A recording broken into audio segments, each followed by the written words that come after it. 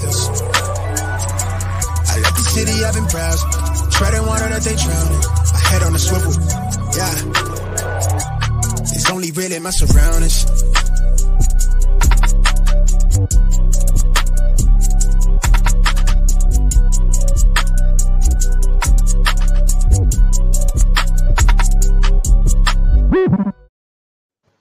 Hello and welcome to episode 48 of the Smash Accept podcast. I'm your host, Michael Royer. You can find me on Twitter at Dynasty_DadFF.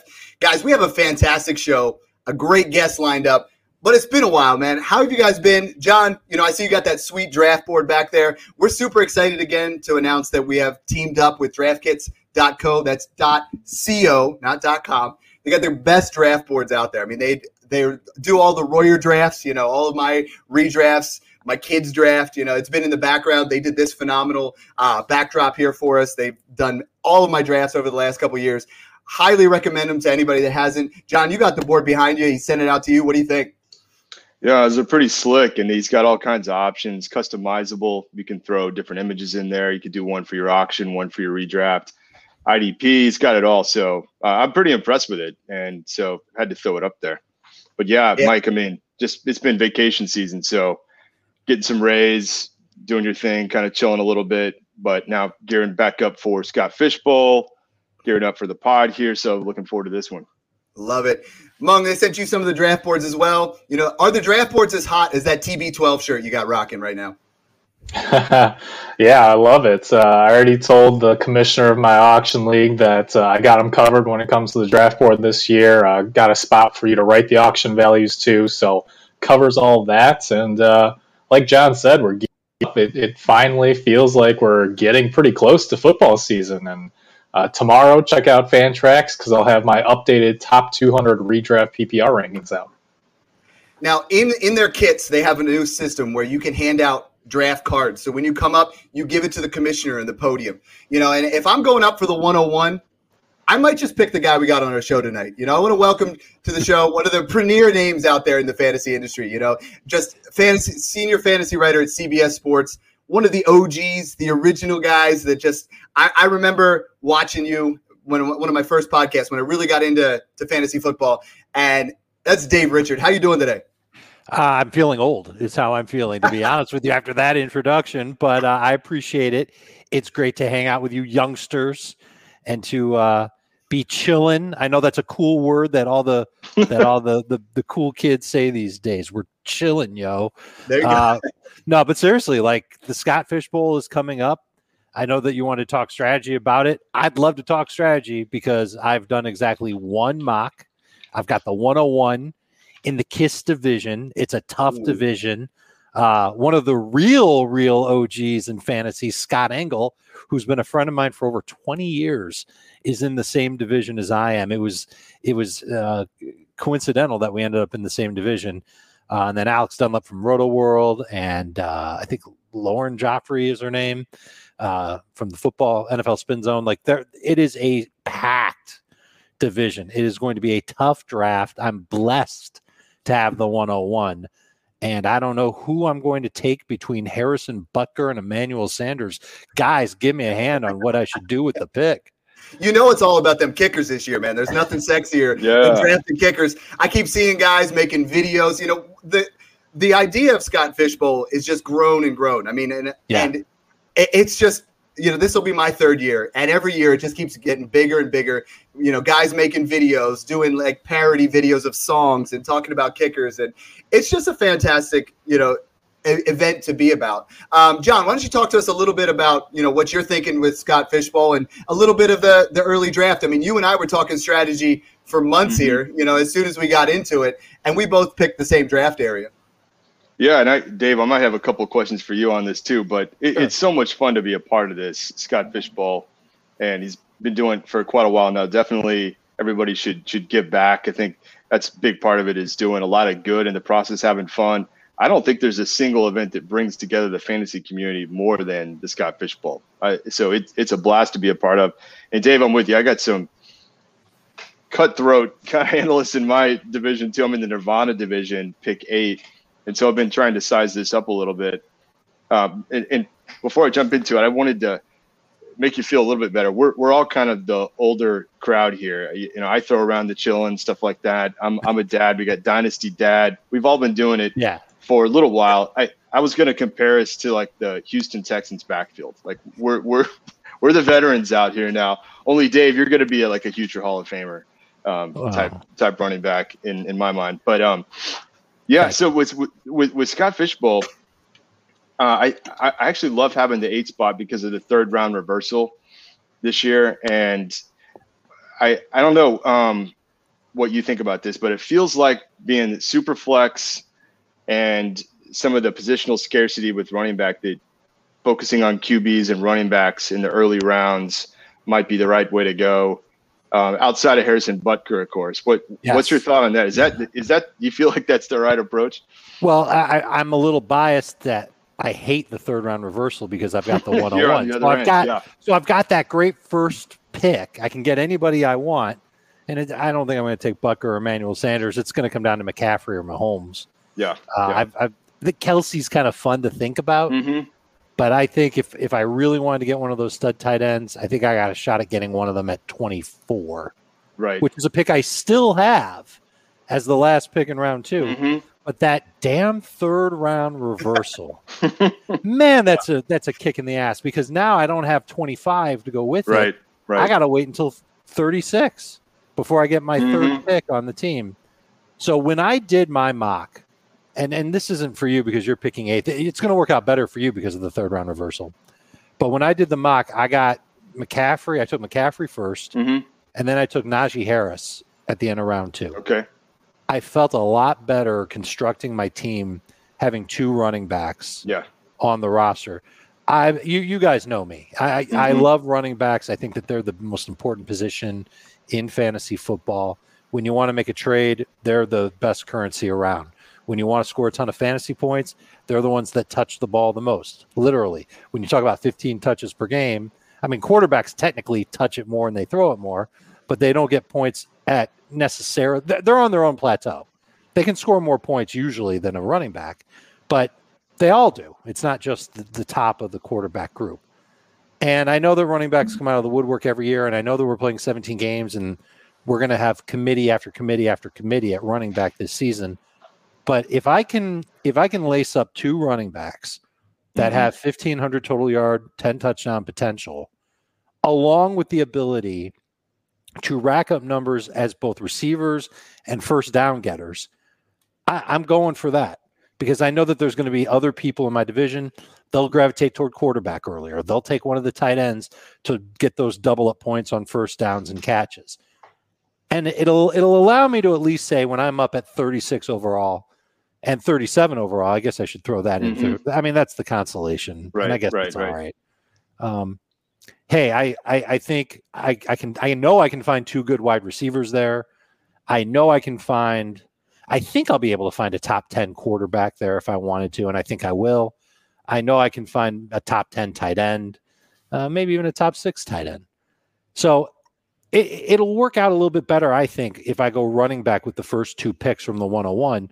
And if I don't do it, what's left for me at running back when I'm up at 36 and 37? I might have to, thank my lucky stars if it's Miles Sanders.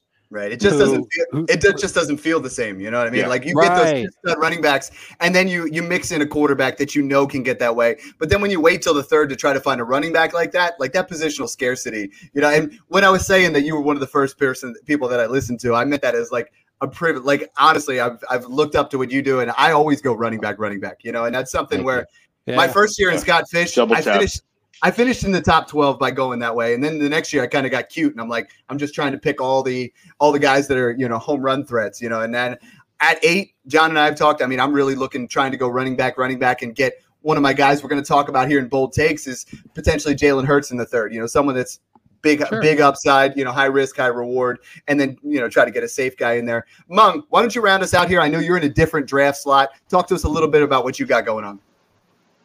I think you guys are just trying to steal my ideas here. I might have to play close to the vest. But no, I picked the 109 spot, so similar train of thought as you guys with that 3rd round reversal. And plus, I think, at the 109 and the 204, you're basically guaranteed one of those top 7 or 8 quarterbacks, a top 5 running back, or one of the 2 or 3 elite tight ends if you so choose. So I'm going to kind of stay flexible. I was talking about this in the 109 chat, that I haven't done any mock drafts, and that's because I did a few last year, and I've come to realize that with such a large population, your specific division is going to draft very differently from any of the mocks that you've done, right? The odds of that ADP really lining up is low. So I don't want to go in with any expectations. I just want to look at my projections and kind of get the guys that I want, and not worry about ADP and whether these guys are values or not, because the scoring's so weird and, the sample size is so large that it's just impossible to predict how these drafts are going to go. So, kind of the moral of the story to any draft is be flexible during the draft. And I think that really hits home for Scott Fishbowl. Do you think it would help you guys to make a top 30 list to take in with you? Because you're guaranteed 3 top 30 players because of the 3rd round reversal. Yeah, for sure. Yeah. I think that's what you've got to do going into your draft. If you're picking late in round 1 and say it's 8 through 12, you've got to make a top 30 list going into your Fishbowl draft. And you can stick to it if you want to, but sort out which players are the top 30 and then, fine tune it based on what you think is best for the Fishbowl. That's great advice. That's the wisdom we need here. Exactly. Go ahead, John. Go ahead, man. Well, I have a big question here too. I mean, with Scott Fishbowl, there's so many, like you said, Mung. It's just so broad, such a deep pool of people. It seems to me like you do need to kind of go big, go home. That's the theme of tonight, going bold. Dave, I mean, any bold picks that you are considering making? One that I'm playing around with as an example is, and I'd like to get your thought on this, is if Aaron Rodgers is still there, for me, it'd be the 205 coming back. Would you consider doing that? It's obviously high risk, but I believe he was 2nd overall in Scott Fishbowl 10 scoring. That could have a big payoff as an example. What do you think about that? Or have you thought about any other kind of bold strategies for this year? My bold strategies are going to be wait on tight end. That's going to be the first one that I'm going to do. And the other one's going to be wait on wide receiver. I think most Fishbowl divisions will not take wide receiver seriously. And so if I kind of disrespect that position for, I was going to say once in my life, but let's face it, I've been drafting running backs like crazy. I've been disrespecting wide receivers for a while. I think that's two ways I'm going to go about it. I'm going to prioritize running backs and quarterbacks. I'm not going to pass up any insane values of wide receiver, don't get me wrong. But the tight ends that I'm looking for, and I did this in the Fishbowl last year, and it worked out mostly well for me, was waiting a little bit on tight end and then just bang, bang, bang, going after guys I like. That would be like round 10 plus picks in a regular draft, but they would be more like round 8-ish, 9-ish picks in the Fishbowl, and then all the way on down. Like I'm not going to be opposed to taking Eric Ebron or Jared Cook. And there's reasons to take those guys on top of the hotter names. Like Adam Trotman is a guy I'm a big fan of. I think he has a big year. Irv Smith, the comments made by Mike Zimmer aren't slowing me down just yet. Jonnu Smith, who I was a big fan of last year, I think he's got a chance to be big again this year, even though he's on a different team. So those are probably going to be two ways that I go, and I don't know how bold that is. Sometimes bold can be stupid, but taking Aaron Rodgers at the 205, I wouldn't classify that as stupid.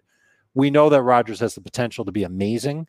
It's just a matter of, are we sure we're going to get that guy again in 2021 when he was so kind of in 2019 and prior to 2019? He had a lot of seasons that were just okay. He had some games that were great, of course, but to expect him to keep plugging away like he is without major additions to this passing game, it makes it a little bit risky with Rodgers. I still like him as a top 12 quarterback. I believe I have him 8th in my rankings. I have a hard time putting Hurts ahead of him, but I get why people do it. If he's the best available quarterback at 205 and you want to get a great quarterback on your team, there's no faulting you for taking Aaron Rodgers. But to take him ahead of Russell Wilson, Justin Herbert, any of the other big six like Dak, I can't do that. I can't vouch for that. I'm with you on that one too. Yeah. No, thanks. That's very helpful. Appreciate that. Now, Dave, I know you got an opportunity, just like we did, to give away a spot into the Scott Fish Bowl. And I think we all remember the first time that we got our invite, and it was like Christmas. You got all excited and text your buddies and everything like that. So I got a little bit of a story, and then I want to talk to you about yours. So we're in one of the guys, like we had over 100 entries, and one of the guys that was in our listener league. His name's Commissioner Breeze. Back in the day, he gave me his phone number. He's like, "You ever need anything, just call me." And I never did, right? And we're just like, we've always talked on Twitter and things like that. And he won. We did like a giant giveaway. And I looked up his phone number and I call him. And I call up and he goes, "Dad, is that you?" And I was like, it was just, I was like, yeah, I couldn't even remember his real name. I was like, "Yeah, Commissioner Breeze, congratulations." It's just like if it wasn't me, it would have been the most awkward conversation in his life. "Hello, Dad, is that you?" Mm-hmm. But tell us a little bit about your situation with that. I know you guys were able to give one away as well. We were. We gave them away through our YouTube channels. People had to come watch our videos, Fantasy Football Today, on YouTube, and they commented on a video, and they had to put their Twitter name, and it was drawn at random. And guys joined us. We gave away spots in our specific divisions as well. Yeah. So one guy got a spot who's in the KISS division that I'm in. And so, again, just thinking about how big the Fishbowl is, I'll tell you a story that's actually become very embarrassing for me. It's one I regret a lot. When the Fishbowl started, before it grew to what it is today, it wasn't huge. It was big in terms of amount of people that were playing in it. There were a lot of people playing in it, but it wasn't like there were thousands of people. It was more like hundreds of people. And the past few years I've done great in the Fishbowl, but in this specific year, and this has to be over 5 years ago, I didn't take it seriously, didn't set my lineup, kind of bailed on it, and I got called out for it, and I felt terrible for it. His name was Leo P. He goes by, his name is Leo P. His Twitter handle is Siga, CIGA _FF. You guys know who it is. Yeah. He called me out on it. He said, "You're doing the wrong thing here, Dave. I thought you were better than this, that you finish your leagues." And I play in 20 leagues every year. This is one that isn't for high stakes or anything like that. And so my reaction at the time was, "I'll just make a donation. It's not that big of a deal." And then it kind of dawned on me, this is a big deal. People care about this thing a lot. And so every year I've tried really hard. I haven't missed setting my lineup in any of the leagues that I played in for Fishbowl. And I've been rewarded by making the playoffs every year. And I think 2 years ago, I was I made to the second to last week. I was really psyched for it. And so once a year I check in with Leo and let him know that he's still the reason why I fight hard and play hard in Fishbowl. And I'm thrilled with how it's grown. And I'm glad that I learned a lesson from it, which is you should take your league seriously. When you agree to play in a fantasy league, of course you should take your league seriously, but especially the Fishbowl when there's lots of bragging rights on the line, and it's for such a great cause. Yeah, and we can all wear a singlet like Stompy and get out there and really show it off. I have Gary Harrow, who won 2 years ago. He's in my division. So let's jump into tonight's topic. I'm loving this debate here, but what we want to talk about is hot takes. People absolutely love hot takes.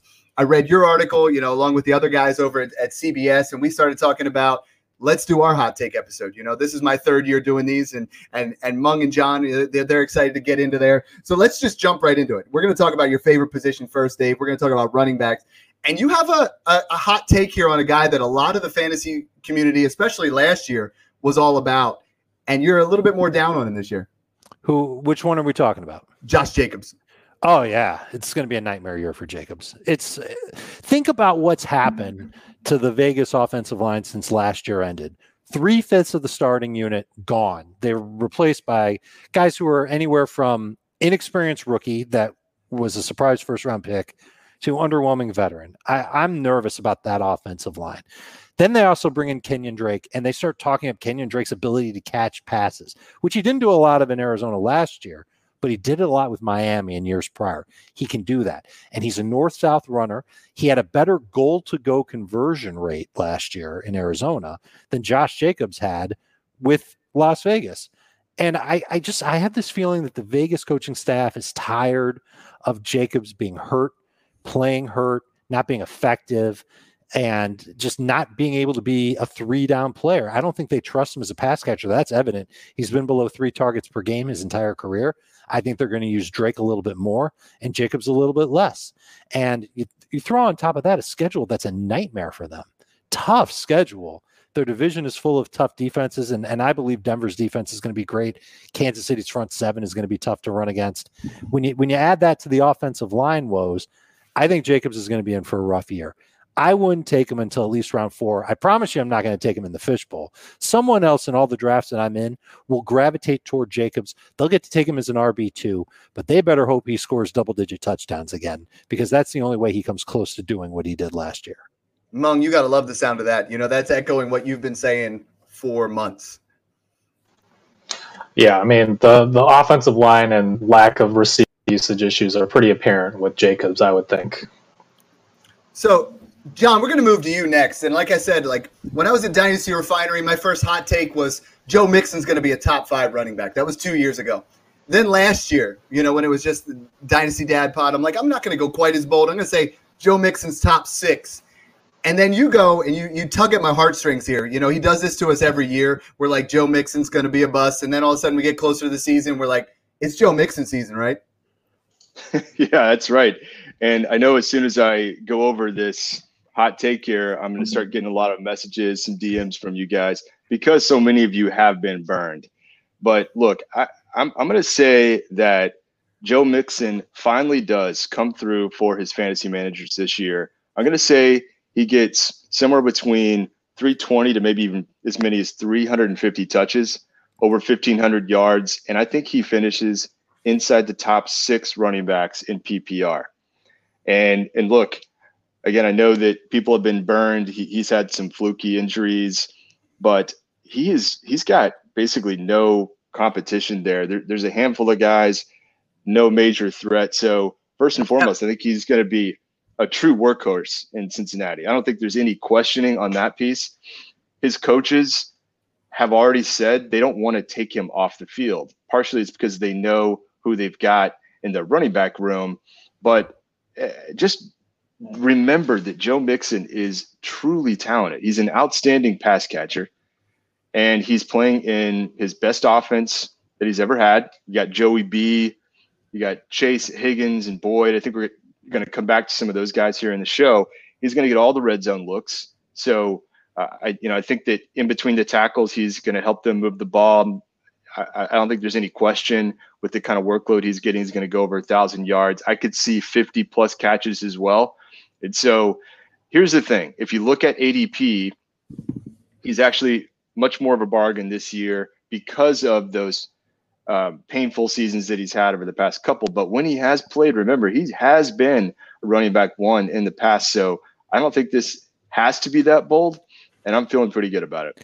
How do you feel about his offensive line and what they've done to try and improve it this offseason? Yeah, and also worth noting there, Dave, that they've also brought in a new offensive line coach, running game coach as well. Mung, I think I even saw you post about that. I am a little worried about it. I think that what everyone kind of wanted to see have happen is Cincinnati take an offensive lineman with that top 5 overall pick. That probably would have been a smarter move in many ways, and they went with the splashy pick with Jamar Chase. They made their quarterback happy.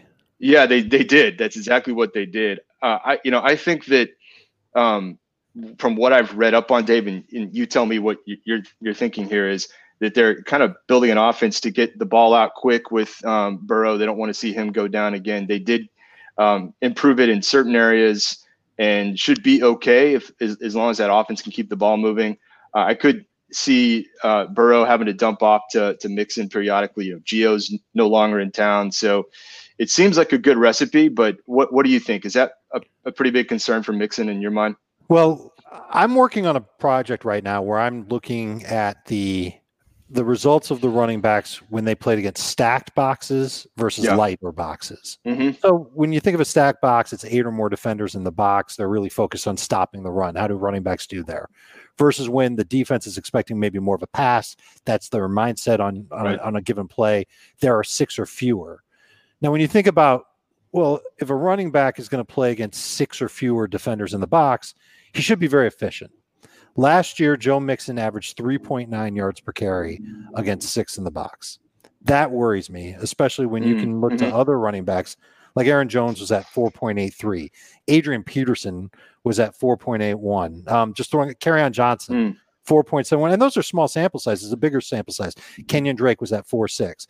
So to see Mixon below 4 yards per carry, my guess is that's because not of his talent, but because his offensive line was just so poor last year.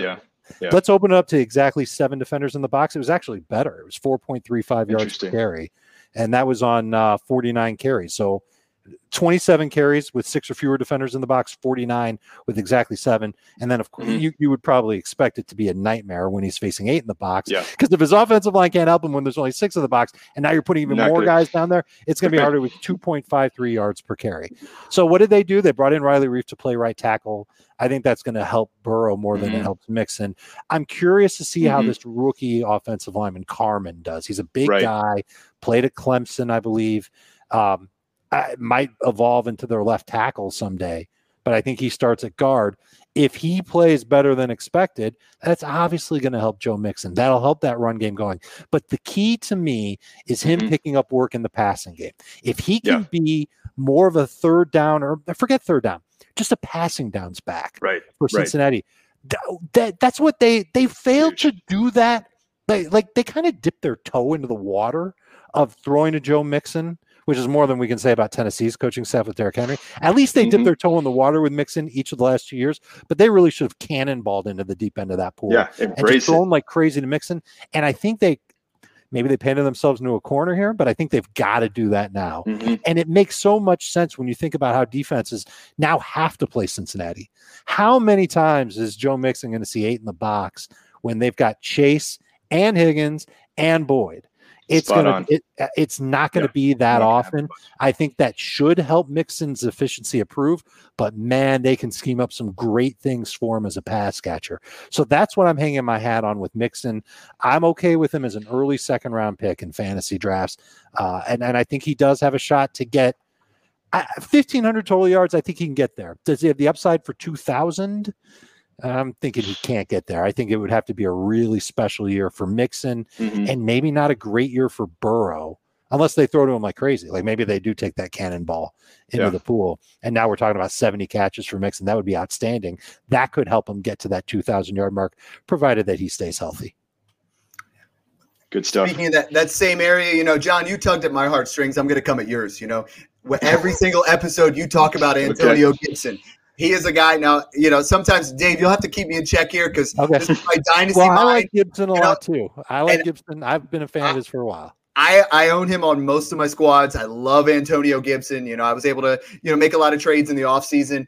And my bold prediction, now this is going to come out like super hot right off the bat. We got to get it. It's 101 degrees heat index in Pennsylvania right now. So this is kind of even hotter than that. But Antonio Gibson's going to break out to the tune of 1,800 scrimmage yards, being our RB1 in 2021. I know that's hot, but if you look at his 4.7 yards per carry with only 170 carries last year, they say Ron Rivera's committed to getting him involved, getting him more involved in the offense, getting him more carries, getting him more involved in the passing game. If we get that up to 250 carries, if we get anywhere near that range, that's just 1,200 rushing yards. The man can run the ball. When the ball's in his hands, amazing things happen. And, let's not forget, he was a wide receiver in college. He was he running back, but he played mostly wide receiver. And McKissick isn't likely for another 110 reception season, 110 targets, I should say.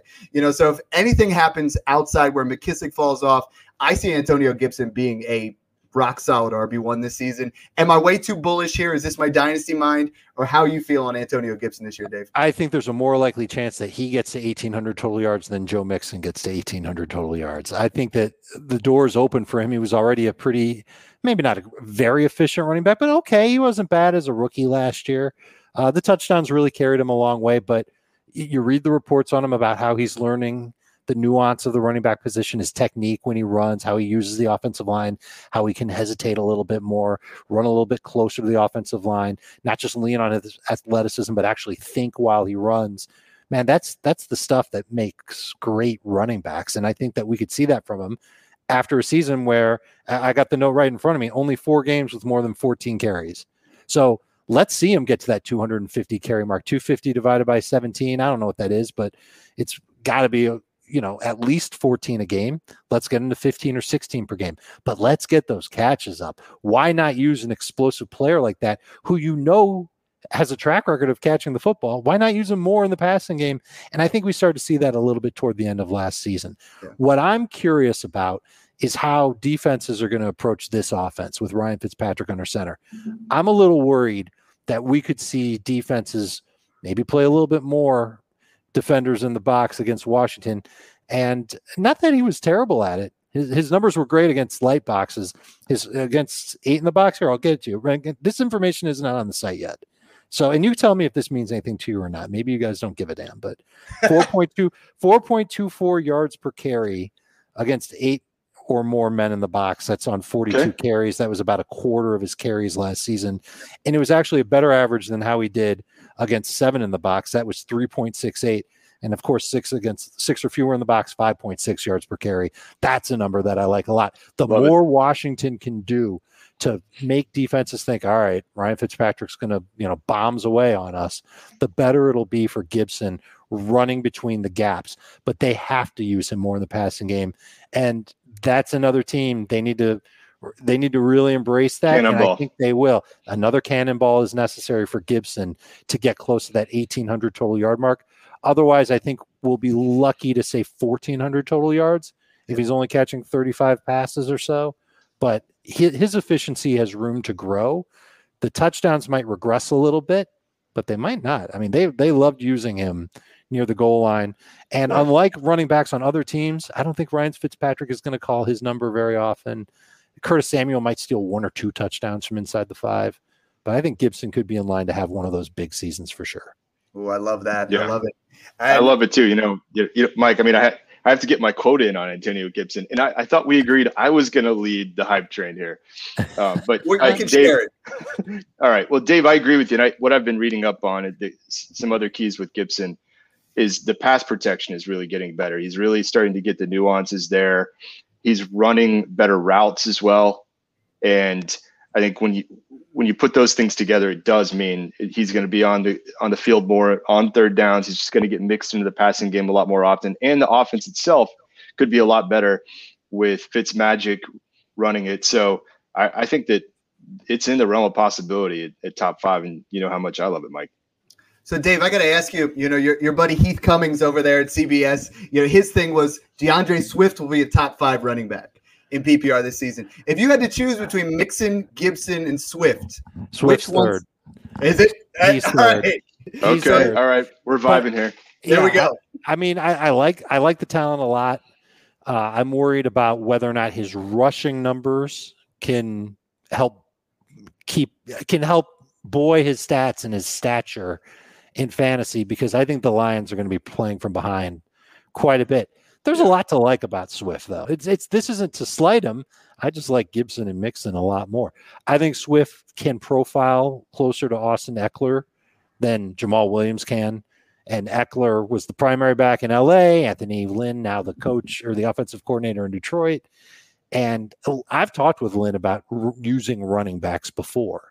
And one of the things that he loves to do with his running backs is create something he calls extended runs. And that's just basically throwing to your running back in space near the sideline. So it's think of a handoff, but with like Plastic Man extending his hand and his arm 30 yards to give the ball to the running back. And you think about that offensive line in Detroit, and we poo-pooed the Bengals offensive line, and honestly, Washington's offensive line isn't exactly a monster unit either. But Detroit's got a lot of beef on that O-line. And so if they can get into games where they're just running it, Swift can get some numbers that way. And if they're trailing, I don't think it's going to be much of Jamal Williams. He might get a pass here or there go his way, but Swift is better suited to help collect those dump-off passes from Jared Goff. I think 70 catches is in range for Swift. I think 1,500 total yards is possibly in range too. I'm nervous about the touchdowns. And if I'm wrong on the catches, and if the yardage isn't quite there, then he's going to be a big, big, big whiff. So I don't think that he should be anywhere near a top 10 list at running back in PPR. And he's nowhere near even top 15 in non-PPR. But those catches can help salvage his value to make him a nice number 2 fantasy running back. Now we got a coach who's talking about, biting guys in the kneecaps when we're talking about Johnson. Let's move over to a guy who's biting some value in the kneecap right here. Mung, you got 2 guys that are perennial top 5. They've been, and you say there's no chance this year. Yeah, and I think our conversation about Mixon is pretty, it leads us perfectly into this point, because I have Mixon ranked just over Alvin Kamara and Derrick Henry, who I do not think are going to finish as top 5 running backs this year. And look, I still have them ranked in that back end RB1 range, so I'm not out on them, but I've yet to see a draft where they don't go in that top 5 or 6 overall. So this pretty much means I'm going to have, basically 0 shares of these guys. And my thought process is that Alvin Kamara's production has been so reliant on receiving production, right? 2019, he had 97 targets, which was 5th among all running backs. And that year, Breeze was the 5th lowest in average intended air yards per throw. And then last year, 107 targets, which was 2nd among running backs. And again, Breeze was the 3rd lowest in average intended air yards per throw. So yeah, Sean Payton is going to keep involving Kamara as an integral piece of the offense. It's just hard to see that elite ceiling for Kamara, whether it's Winston or Hill under center. I mean, when we last saw Winston in Tampa Bay as a starter, he was the 2nd highest in throwing downfield, polar opposite of Breeze. And then, when we saw Taysom Hill last year, Kamara really didn't get targeted much, just 4.0 targets per game with Hill versus the 8.3 per game he saw with Breeze. So I'm taking guys like Eckler and Mixon over Kamara in 2021. And then we have a similar issue with Derrick Henry. Again, we're talking PPR formats here, right? And long have people held Henry's lack of receiving usage against him, but he's overcome that with incredible production on the ground. Yes, he's a special talent. Yes, I know, Dave, you talk a lot about, not being able to stack the box, especially when you have A.J. Brown and Julio Jones. But at the same time, I do think that's going to be offset a little bit by red zone targets when you do have such good receiving talents, right? And Derrick Henry had a career high in catches in 2020 with just 19. That's his career high, right? An insane 378 carries last year. People talk about workload concerns with Zeke and Barkley, but Derrick Henry's the guy that's being run into the ground. And then finally, we get to that defense. Tennessee, 30th in pass defense DVOA last year. They really did nothing this offseason. I just see more shootouts and potentially more Darrington Evans on the field on those passing downs than Derrick Henry. Again, RB1 production is fine. I just don't see the elite ceiling. So Henry was actually the impetus for me diving into this study on stacked boxes, because I wanted to see what it meant, what it meant for him when he played against a stacked box, and how often he saw those stacked boxes. And without getting into the details, he was great no matter how many. You could have 12 defenders on the field. Derrick Henry's rushing average was on fire, like north of 4.5 yards per carry, even against 8, 9. When he took on 10 or 11 guys in the box, it was usually at the goal line. It did not end well for the defense on those carries. The other thing is that he saw heavy boxes about 50% of the time last year. I went back and I checked over the last 3 seasons how often the running back in Atlanta, and granted it's not Derrick Henry and it's a different offense, but Julio was there. How often did that offense see 8 in the box? And the answer is less than 20% of the time. Defenses really respect Julio Jones. When Julio was playing with Calvin Ridley, you better believe they really respected that pass game 80+% of the time. And so now you're going to take Julio, you're going to put him in Tennessee. A.J. Brown's on the other side. Tannehill's been playing great for the last season and a half. I think you're going to see defenses take a step back against Derrick Henry, and that means he's going to have a chance to be unbelievably efficient. Yeah, he's probably not going to catch more than 25 passes, which would be a career high for him, but he can still average north of 5.5 yards per carry. And as for the touches, I agree with you that when a running back has 400+ touches in a season, man, he's ripe for a breakdown. Once upon a time, people used to be able to like congregate in big spaces together. I don't know if you guys remember this because you're young, but there used to be a thing called Radio Row during Super Bowl week, where players, past and present, would mingle with media from all corners of the country. And CBS Sports was there, and Derrick Henry came to our desk, and he was on an episode of Fantasy Football Today with us. And I asked him, he had just finished just 1 year of 400 plus touches. And I asked him, honestly, how are you feeling? How is your body feeling? He looked at me and goes, I feel great. I could play another 16 games. And I used to, you take a player's response to something like that and say, okay, of course he's going to say something like that. But then he went out there, guys, and he played 16 damn games.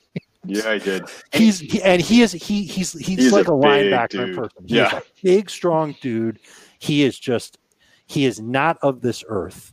And so can he put together 3 seasons with 400 plus touches? I believe he can. And the more that the Titans do to manufacture touches for him where it's not against stacked boxes, he's going to have some monster runs this year. And I disagree. When they get in the red zone, and specifically when they get inside the 5, I think they're going to play just like Atlanta played. And they're going to see teams double Julio and do their best with the run. And they're just going to hand off to Derrick Henry. And I think he gets well over 13 touchdowns this year.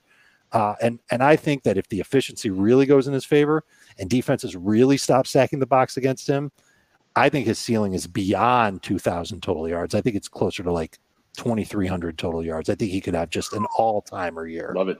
Love it. I love it. John and I were talking last year a lot about in Dynasty, he's one of the most disrespected running backs because of the PPR floor and everybody the same kind of narrative, and we were buying him everywhere up, And to Mung's point, right now is the time that you're getting premium value for Alvin Kamara and Derrick Henry, maybe for the last time in Dynasty. In redraft, I'm all about those guys. In Dynasty, you can move on and make some moves where, I've talked about it before, where I got Gibson and Jalen Hurts for Kamara. You try to make some moves and try to extrapolate that out. Sure. Let's move. You wrote an article about breakout quarterbacks, and love Herbert. That article. I hope you guys learned a couple of things in that article. Great stuff. You had Lawrence in there, you had Herbert, and then you got Burrow. So I know both of you guys have a similar hot take. I know, Dave, you said Tyler Boyd's going to be the Bengals' best PPR wide receiver in that hot take. And Mung's right on the other side saying Jamar Chase is going to be a top 15 wide receiver. So we'll start with you, Dave. You got a little bit more clout than Mung, even though I love you, Mung. We're saying, who's going to be the guy there, and how close are these guys when you're talking about your rankings? The funny thing is that I think Mung and I could both be dead wrong. It could end up being T. Higgins is the best guy in that passing game. And it might actually make the most sense to say that because Chase is a rookie and there will still be a learning curve for him. And if Boyd doesn't play in the slot and keep getting fed those targets, then he's not going to be very helpful in fantasy. And Higgins is pretty damn good, and he's never going to get double teamed. Defenses are going to tilt coverage his way when Chase is there and Boyd is there. So we both might be swinging and missing on this one. But the rationale behind Boyd was because if the Bengals are trying to get rid of the ball quickly, and Burrow needs to get rid of the ball because that offensive line is leaky, an easy option is the slot receiver. And Boyd manages that a lot. He's a high-value target for Joe Burrow. He has a high catch rate with Joe Burrow. And I just figure that maybe there's a chance for him to cobble his way up to over 100 catches, over 1,100 yards, and 7 touchdowns. And could T. Higgins beat that? I don't know. I don't know if he could. Those are high numbers. And to suggest that Tyler Boyd gets that sounds a little crazy. But if Burrow doesn't have a lot of time to get rid of the football, his target is easily going to be Boyd. And I talked about defenses tilting their coverage to Higgins or Chase. Well, it's never going to be tilted toward the middle of the field. It'll always be a linebacker or a nickel back or a safety lined up against Boyd. And most of those guys he's going to be able to beat. Mung, talk to me here. We got Jamar Chase. You and I love him. He's been our wide receiver one the whole time. Out of this rookie class, talk to me. Yeah, and I think it's safe to say that all 3 of the Bengals wide receivers are going to get plenty of usage here. We saw that Joe Burrow targeted the wide receivers at an insane rate last year, almost 30 targets to wide receivers per game. So we could see a situation where all 3 see double-digit targets per game on average. For me, it comes down to that fact that they just have that chemistry. And I understand it's been a couple of years. I understand that Chase is a rookie, and sometimes these rookie wide receivers need time to adjust, but it doesn't mean that they can't be productive from the get-go when you're the kind of prospect that Jamar Chase is. Now, some of what Zach Taylor runs in Cincinnati is similar to concepts that Burrow ran at LSU, And on those plays, I mean, who do you think he's going to go to first? Is it going to be, yes, he'll dump it out to Tyler Boyd, but I think right, that too. I'm similarly high on Mixon, but I think he's going to go to Jamar Chase, who was with him in that Heisman season. They know each other. He knows where Chase is going to be on those option routes. And half the battle is getting on the same page, which shouldn't be difficult considering their history. And then you talk about just Chase as a prospect. And I know we've talked a ton during rookie draft season about Chase. But a 99 percentile production profile, insane acceleration. I think it was a 4.38 40.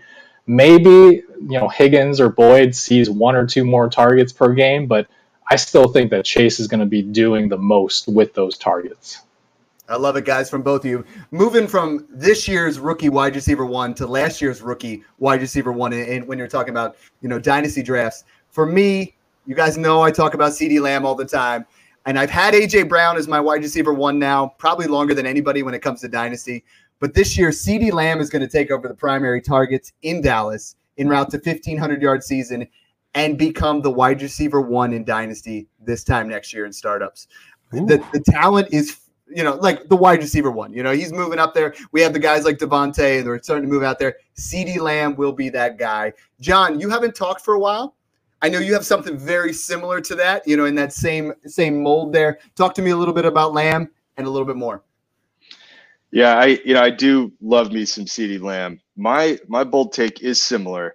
I think, and Dave, you got the Dallas Cowboys helmet right behind you. I think that there is a scenario where the boys are the number 1 overall offense for fantasy, and Dak Prescott is the number 1 overall QB for fantasy. I don't see a lot of people with that take. I think that that's pretty bold, but Mike, with the board behind me, I'm going to go ahead and take my Dak Prescott sticker here. Look at that sticker. I'm just going to drop it. Going to drop it right here. Shameless onto plug the board there. As my 101. And I really think that this is a possible scenario. This offense could be incredible. I think he looks healthy. Everything looks good so far, recovering from that injury. And just because it's been out of sight, out of mind, recency bias, you can still get him after those first few quarterbacks coming off the board. So there is actually some value here. But I think that, look, you got CeeDee Lamb, you got Amari Cooper, you got Gallup, Jarwin, Zeke, and Pollard. This offense could just go absolutely wild. I actually think because of their defense, too, we could see a lot of shootouts. I think Dak could just end up airing it out. He can still get it done on the ground, too. I think there's a scenario where he could end up putting up crazy yardage, maybe 40-plus total touchdowns if you include what he gets on the ground. So I'm putting that one out there, and I got to see if I can get some Dak shares in redraft this year. I love it. Mung and I have been talking about that, as a dark horse QB1. And I believe in that same article, Dave, I think Jamie Eisenberg said he's got a potential to, break Peyton Manning's passing record. If you take what he's done over the last 17 games, you're looking at almost 5,800 yards. So you got the Cowboys helmet. We're going to give you the floor now. I love the call. It makes me want to take Dak in the fishbowl. Just look at 2019, for example. Yeah. In 2019, he averaged 23.5 fantasy points per game. That's 6 point for passing touchdown leagues. That was 5th best among quarterbacks that year. Still wouldn't have registered quite as high this past year, but forget about that because he averaged 29.6 fantasy points per game in the 5 games that he played in 2020. So what's changed in Dallas? Do you really think that this is an offense that's suddenly going to go conservative just because Dak had the broken ankle? And they're going to hand off to Zeke and Tony Pollard 35 times per game? I don't think they can. I don't think their defense can let them. I don't think their defense is very good. The schedule's tough for Dak. I don't care because you said it. It's the shootouts. The fact that they're going to be in so many high-scoring games. They're not going to win a lot of games 21-17. They're going to win or lose a lot of games that are in the 30s. They're going to put up a lot of points. He's going to be a yards machine. One of the best values that you can draft is Dak Prescott. The question is, how does his QB1 ceiling realistically rank against all the other quarterbacks that are ranked ahead of him? The Mahomes, Josh Allen, Kyler, Lamar Jackson. Honestly, I think that's it. I think those are the 4 quarterbacks that are ahead of Dak. And I think you can make a case for any of them including Dak, to be the number one quarterback in fantasy this year. And so what I love to do in my redraft is I used to say, wait on quarterback. Wait until it feels like you're getting a steal. And then when you can't believe the quarterback that's left at a certain point in the draft where your eyes are popping out of your head because it's so unbelievable, that's when you take the quarterback. It's not like that anymore. I want to get one of those elite quarterbacks, but I want to get one at a value that is at least a little bit better than fair to an outright steal. That's what I'm looking for. So if I see Dak Prescott available in my super flex leagues in round 2, in my single quarterback redraft leagues in round 5 or 6, you better believe I'm jumping on that. It's crazy good value. Now, I don't know how many leagues are going to be actually like that out there where Dak slides that far, but make no mistake, there will be fantasy managers who disqualify Dak off their teams because he missed most of last year with the injury, right? Because he's a Dallas Cowboy and people just hate the Cowboys, or both of those stupid reasons. And let them miss out. Let them go and take other quarterbacks earlier. Let them wait to go get Matt Ryan in round 13. Good for you. Dak Prescott is a guy who's going to be an amazing value this year. He's someone who's on my list in every draft I'm in. So you're a Cowboys fan. No, I'm not. I'm an Eagles fan. Okay. And my hot take, same. We already referenced Jamie Eisenberg. He said top 5 for Jalen Hurts. I said top 8. I wasn't quite hot enough. In that article you wrote, I mean, talk to us a little bit about Jalen Hurts. Like he's when I'm in a super flex, startup draft right now, he's a guy that I'm trying to get. I'm trying to take one of them stable quarterbacks in the early rounds and then get him as a high upside QB2. I never feel comfortable right now with Jalen Hurts as my QB1 on a team. But if he's my QB2 in a super flex, that's how winning is done to me. I think so. I think that's how you take the chance on winning, and that's what you're doing on your draft. Is you don't want to, take somebody that's not going to be exciting and doesn't have the upside. Jalen clearly has the upside. We saw it last year, 24.3 fantasy points per game in his 4 starts. Some of those games were just outrageous, the numbers that he put up. And so I think you've got to draft him as a top 8 or 9 quarterback in one quarterback redraft leagues, knowing that you can draft another quarterback later on. That's when you go and you get Matt Ryan, or you do a little better than that, maybe get Matt Stafford or somebody of that ilk to be your QB2, just in case Jalen Hurts doesn't make it as the QB1. But that breakout article that you referenced earlier, I found hallmarks that make a quarterback jump from their rookie year or whatever, their average year, to a breakout year. What are those things that a quarterback needs? Number one, they need to improve their intermediate passing accuracy. We're talking about passes that finish between 10 and 19 yards. So little short passes, every quarterback can complete those, even Jalen Hurts. And deep passes, some quarterbacks are better at those than others. It's those passes in the middle. That's where you want to see improvement. And Jalen Hurts really wasn't terrible at those passes last year, but they just got Devontae Smith. And Devontae Smith is a master at really running anywhere on the field, but certainly between 10 and 19 yards. He will be there for Jalen Hurts when Hurts needs to throw that ball. And Hurts, he might be off target a little more than your typical NFL quarterback, but Smith can make up for that because he's a technician with his feet. He's got a good catch radius for a guy his size. He's 6 feet tall. I think he can end up being good. That's one factor. 2 is an improved receiving core. We've already talked about that with Devontae Smith being there. I also think Rager can take a step. Goddard's going to be a reliable short area target for him, though that also matters. Pass protection also matters a lot. Hurts was pressured a ton last year. That offensive line in Philadelphia was a mess. Everybody's healthy. They're coming back. They even added a rookie in Landon Dickerson. Dickerson is it Dickerson or Dickinson? I think it's Dickerson. I've said that word too much lately. I don't want to get you guys, R-rated. He's a good interior offensive lineman. He provides depth for them. I think the pieces are in place for Jalen Hurts to take that breakout step. And could he be a top 5 quarterback? Now you're talking about him finishing better than one of Mahomes, Allen, Kyler, Lamar Jackson, or Dak. I don't see that. But a top 8 quarterback, I think that's definitely something that should happen given the personnel around Jalen Hurts. He just has to be a little bit better. He just has to be a little bit better as a passer.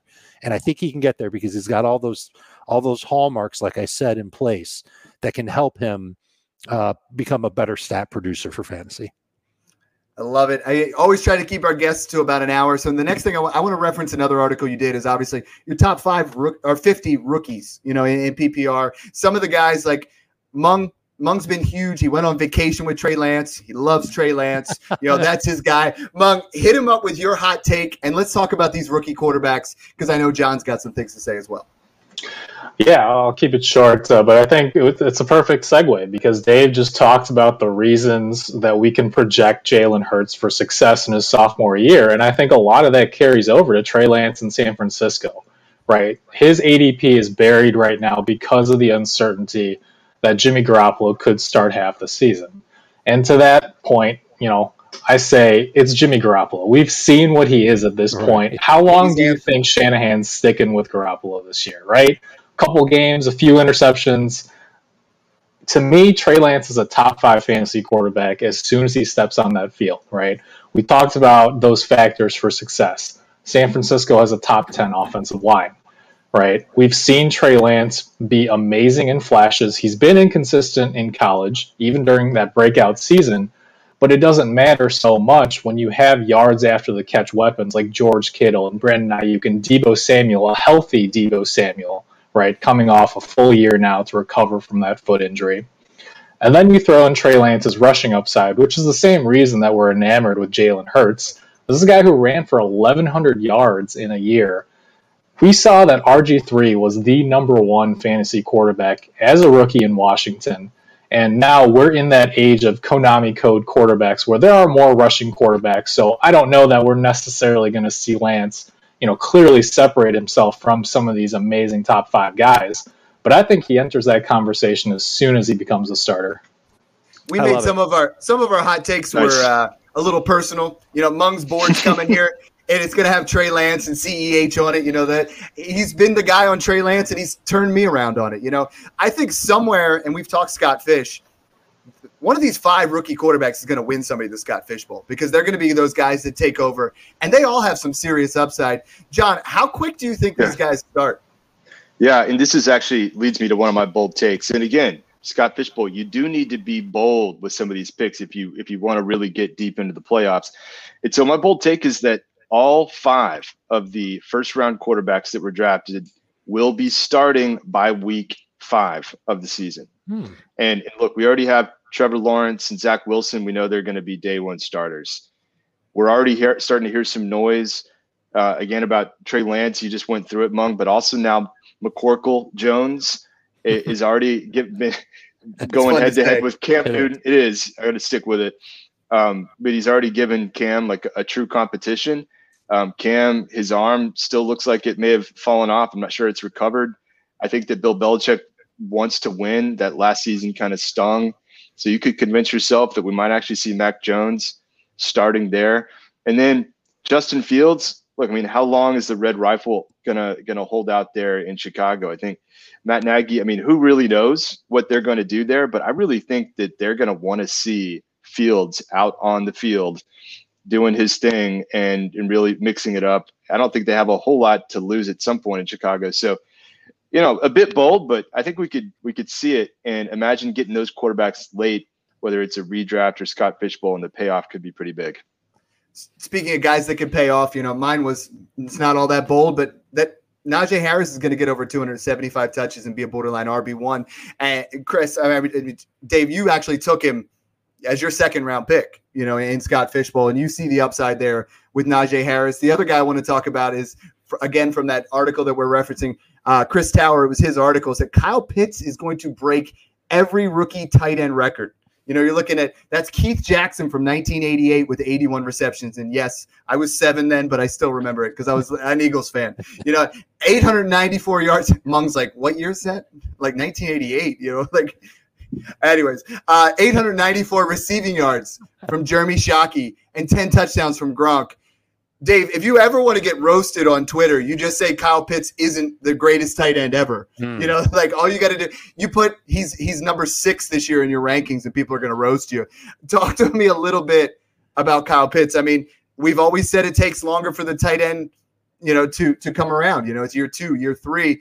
Is he just going to play wide receiver, or are we is this fool's gold we're chasing, thinking he's going to be this elite right off the bat? No, first things first, think of him as a wide receiver.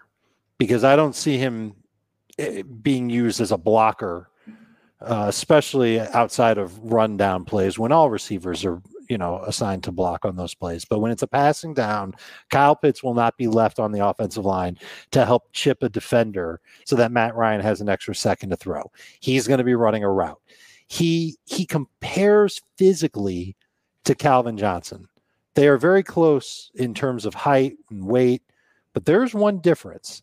Calvin Johnson, I believe, had 9.5-inch hands. Kyle Pitts has 10 3/8-inch hands. He's got massive cloppers. and I think that's only going to help him catch those 50-50 balls. They're going to be more like 60-40 balls for him. And defenses are going to have a hard time with him because he's such a matchup nightmare. He's going to outrun linebackers. He's going to out-physical safeties. Maybe he starts getting some tough double teams and opens things up for Calvin Ridley in that offense. But he's also somebody who could be just a big-time factor in the red zone. We know that the Falcons' offense is going to change this year. I don't know if they've got a great solution at running back in short yardage situations. So we could see Kyle Pitts get some targets that Julio Jones wished that he could have had back when he was playing in Atlanta. The idea of taking him ahead of Hockenson or Mark Andrews still feels a little risky to me.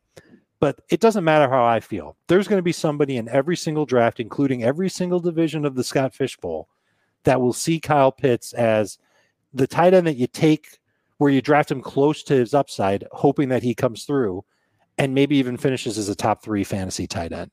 Someone's going to take him early. He's going to end up being a round 3 or round 4 pick, not just in Fish Bowl, but in a bunch of redrafts around the country and around the world because people want to have him. They want to take a chance on that upside. Because if he does come through, even if he comes through for 70 catches, 800 yards, and 7 touchdowns, man, that's great from a tight end. You'd love to have that on your team, and he's got the potential to deliver it. I used this line in the magazine that's on newsstands now. Pitts averaged a touchdown every 3.6 catches in college. No way he does that in the NFL, but would it surprise you if he had a touchdown every 6.3 catches in the National Football League as a rookie? I could see it happening. I could see him being a very big playmaker very soon for the Falcons.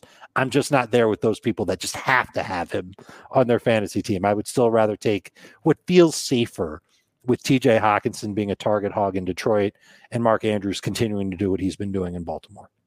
I love it. Dave, this has been fantastic having you on the show. I mean, we know your time is precious. We could keep you on for hours. Not like you want to, but John and Mug, do you have any more questions before we let him, talk about what he has going on here and really tell everybody where they can find his work?